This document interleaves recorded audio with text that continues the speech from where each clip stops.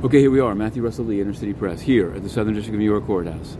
It's today, Monday, June 27th, 2022, and we're here to cover the continuation of the Joshua Schulte trial, which I'll get to in a minute, but we're also revving up for tomorrow's sentencing of Ghislaine Maxwell. We covered her trial right here, in fact, across the street, every day.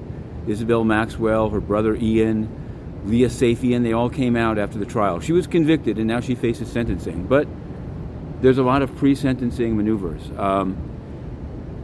Just now, in fact, breaking news on this vlog.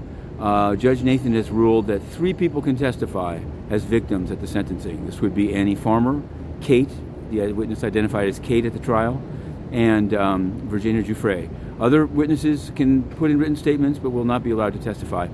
Interesting, at least I thought it was, the U.S. Attorney's Office didn't really back up Sarah Ransone. They said the judge has the discretion, but they don't see any legal argument in favor of it doing it. I feel like you can come up with an argument. I've seen them make some pretty wacky arguments in crypto cases and others, so I'm not sure why they didn't do it here. In any event, we will be covering the sentencing if it occurs. There's a last-minute wrinkle in which Bobby Steinheim wrote in and said that the MDC in Brooklyn put Ghislaine Maxwell into protective custody/suicide watch, and this means that she can't be reading her final legal papers, and she will be allowed to make her own statement at the sentencing. So that's something to keep your eye on. Now, the Schulte case continues.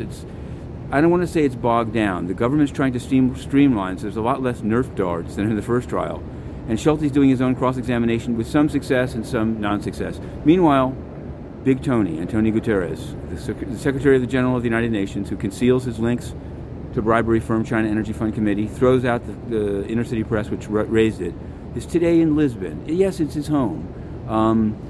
He goes back to, I'd say, to visit his bank accounts there because of the non-disclosure on the financial forms. That's I have to put it that way. From there, where does he go? Is he dealing with Ukraine? Is he dealing with Libya?